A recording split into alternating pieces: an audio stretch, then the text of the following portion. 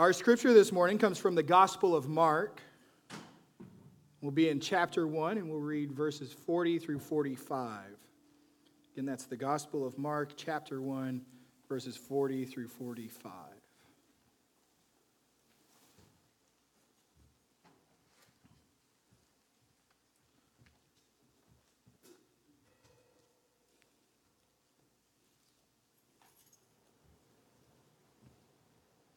Hear now from the word of God. And a leper came to him, imploring him, and kneeling, said to him, "If you will, you can make me clean." Moved with pity, he stretched out his hand and touched him, and said to him, "I will, be clean." And immediately the leprosy left him, and he was made clean. And Jesus sternly charged him and sent him away at once, and said to him, "See that you say nothing to anyone, but go, show yourself to the priest, and offer for your cleansing what Moses commanded, for a proof to them." But he went out and began to talk freely about it and to spread the news, so that Jesus could no longer openly enter a town, but was out in desolate places, and people were coming to him from every quarter. Here ends the reading of God's holy word. Let us go to him in a moment of prayer. O holy God, may the words of my mouth and the meditations of all of our hearts be acceptable in your sight, O God, our rock and our Redeemer. Amen. Now we encounter today in Scripture, in Jesus' ministry, again, he's in the early stages of ministry still at this point. We encounter Jesus with an unclean man who's unclean because he has leprosy. Now, before we go into this, there's a bit about leprosy we should understand. It helps make it a fuller understanding. And so, if you've ever seen a person or a picture of a person full of leprosy, it is something you simply cannot ever unsee. And so, I'm not going to go into details of exactly what that looks like today. You all have smartphones. If you get a little bored enough, you can turn them on, Google pictures yourself, or when you get home and your stomach's right, you can look then at that time. But leprosy, what we know about leprosy is, in fact, that it's a slow-growing disease. And it begins first, not on the outward appearance. It doesn't begin with the scales and the deformities and the scabs and all over the body. It begins first by numbing nerves, right? And it creates for the person a painless hell. If you can imagine that for a moment, a painless hell. That the outward appearance, it comes because you can't feel pain. The body's warning system of pain has been numbed. It's no longer working. And so the scabs and the deformities come from being near a fire, touching a hot stove, and not knowing it's hot or you're touching it because you simply cannot feel it. And so those grow, and then the bacteria that cause the numbing begins doing the eating away. Josephus, the early Jewish historian, likened leprosy to living death. It was a living death. It was believed during the time of Scripture and all through the Middle Ages, up until the 19th century, that it was highly contagious just by being near someone who had it.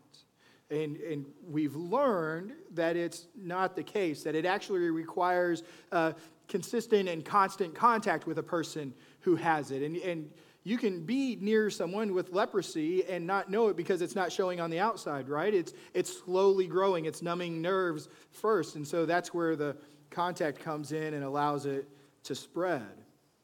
Now, in Israel, in Scripture, we're told in the Old Testament that lepers are unclean, that that leprosy itself is God's judgment on the person for sin in their life. That's how they understood leprosy and God working in their lives during this time. And so in Deuteronomy, the law is there that they had to go and live outside of the camp, outside of the town. And then there became the rules of how close you could come actually to another person. And it depended on the wind. So if the other person is downwind from you, if you have leprosy and someone's downwind, you need to be 100 cubits away. But if the person is upwind from you, you're downwind from them, you only have to be 4 cubits. And here we thought over the last year that trying to figure out 6 feet of social distancing and when and where to wear masks was difficult. Imagine trying to determine 100 cubits versus 4. Which way is the wind blowing? Right? Then you start getting people all around. It can be quite the conundrum that you fall into. And then they were also required, if they started getting near someone, they had to cover the top lip and go shout, "Unclean, unclean, unclean." Because then if they made someone else unclean, or if someone became unclean by getting near them, they were ceremonially unclean, had to go to the priest and go for a cleansing before they could go to temple and make offerings again.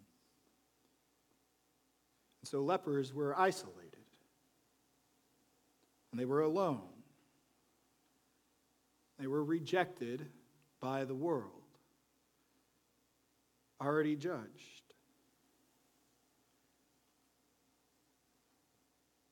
In the Middle Ages, in Europe, when someone had leprosy, they moved them outside of the towns and the villages, and they had a funeral for the person and went ahead and gave away their inheritance. They were the living dead.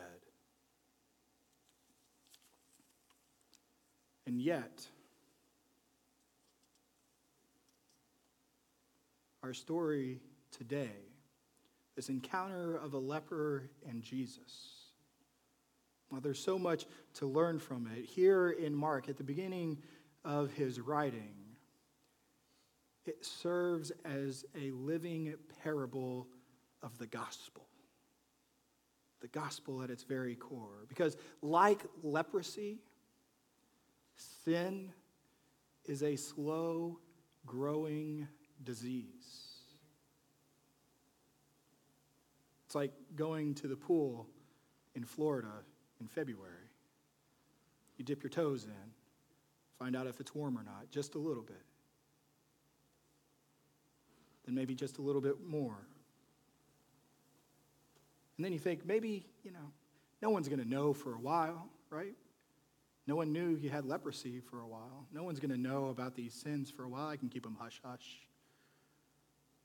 And then we get to the point where we're full in the sin. And we still think nobody knows because we think we're really good at hiding the darkness of our souls. And eventually, we become numb to it. Just becomes part of who we are. The sin is no longer painful. In fact, it becomes easier and easier, and it's normalized for us. And it's normalized because we believe the lies sin tells us. And it's until we see the decay happening in our lives, it's until we know the depths of our sin and that our nature is sinful itself, until we come to that full eye-opening conclusion in our heart of hearts, we're walking around with living death. Paul, he writes about sin this way. He says that we are, in fact, dead in our sins and trespasses, much like the lepers were treated. And it's Paul who also writes, "For all have sinned and have fallen short of the glory of God. None of us escapes the disease of sin. It's in our very nature. It's at the very core of who we are. It's why we need a Savior to begin with.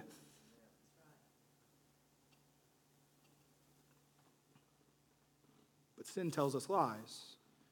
It tells us two opposite lies that sometimes seem like they're in competition, but at other times we're able to rationalize and justify them.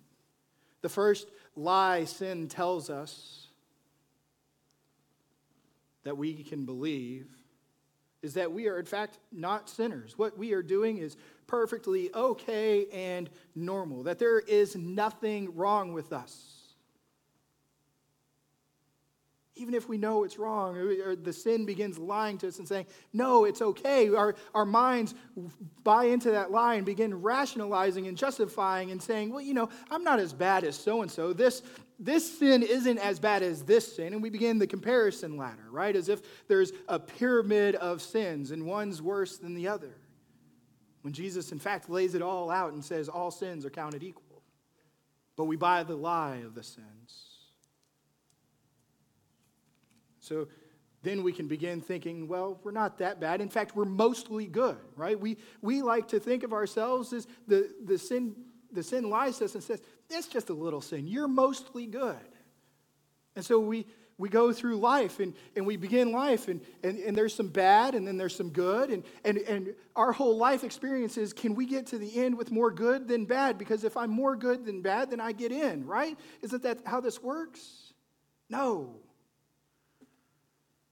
No, perfection's the only way in. Mostly good isn't good enough. What folly there is in believing that we are righteous on our own merits. In fact, John, the Apostle John, writes in his first letter, chapter 1, verse 8, he says, if we say we have no sin, we deceive ourselves, and the truth is not in us. See, we think we're mostly good. We begin buying the lie that it's just a little sin. We're okay. We can keep doing it. It's no big deal. Others have done worse. I'll be fine in the end, right? I'm doing more good to make up for it. And believing this lie, living into this lie, begins to have us treat Jesus either like a genie or an insurance policy to only use in case of an emergency. Because we're good. We're good on our own. We got this. Mostly. I mean, we can even come to church and think we're good. We've got this. The other person over there, sin in their life, they really need to hear this. As if it doesn't apply to us. Or the worst expression of it in the Christian faith is that we confess that we believe in Jesus. We're baptized, we join a church, and then we stay at home and never go and are never part of the body. The fruit demonstrates the confession and baptism weren't simply true. It's like we treated it as a contract and checked off the boxes and initialed and didn't read the terms and agreements that came with it. Because we treat Jesus like the insurance policy of the day when we need him, he'll be there. But until then, I'm good on my own. I'm mostly good. I'm a good person. I got this. It's the lie sin gets us to believe. The other lie sin tells us, the opposite one, is that we may be fully aware of the depths of our sin and how immoral and evil and rebellious it is. And so then sin convinces us, lies to us, and says that we are so bad, we are beyond help. You don't deserve it. Nobody loves you. You're not worth loving. You're not worth being treated properly. You're not worth being kind to. You're not worth having peace. You're not worth experiencing joy. You're not worth love. That's what sin tells us. We think we're beyond help. Oh, but Pastor, you don't know me. You don't know my sins. You don't know what I've done. Folks, if there was, you can't out-sin the cross. For if there was a sin that the cross couldn't forgive, the cross is worthless. How can Jesus forgive me? We buy into that lie and we begin going into a circle of despair. And then sometimes we believe both of them, right? We believe that we are so worthless, unwilling to be loved, but we hide it and we think we can conceal and compartmentalize this dark thing in our life and then pretend going on in the rest of our lives that we're good. We got this on our own. And we do that whole work hard thing to make up for the thing we know can't be forgiven. We believe the little stuff can be forgiven, but this big one isn't. So now we've got to have a trajectory of our life of perfection, of doing more good, of being the best good there is so that we get heaven. And folks, it's simply not true. So we either think we're good, or we think there's something seriously wrong with us, that we're so bad that Jesus can't or won't love us and forgive us.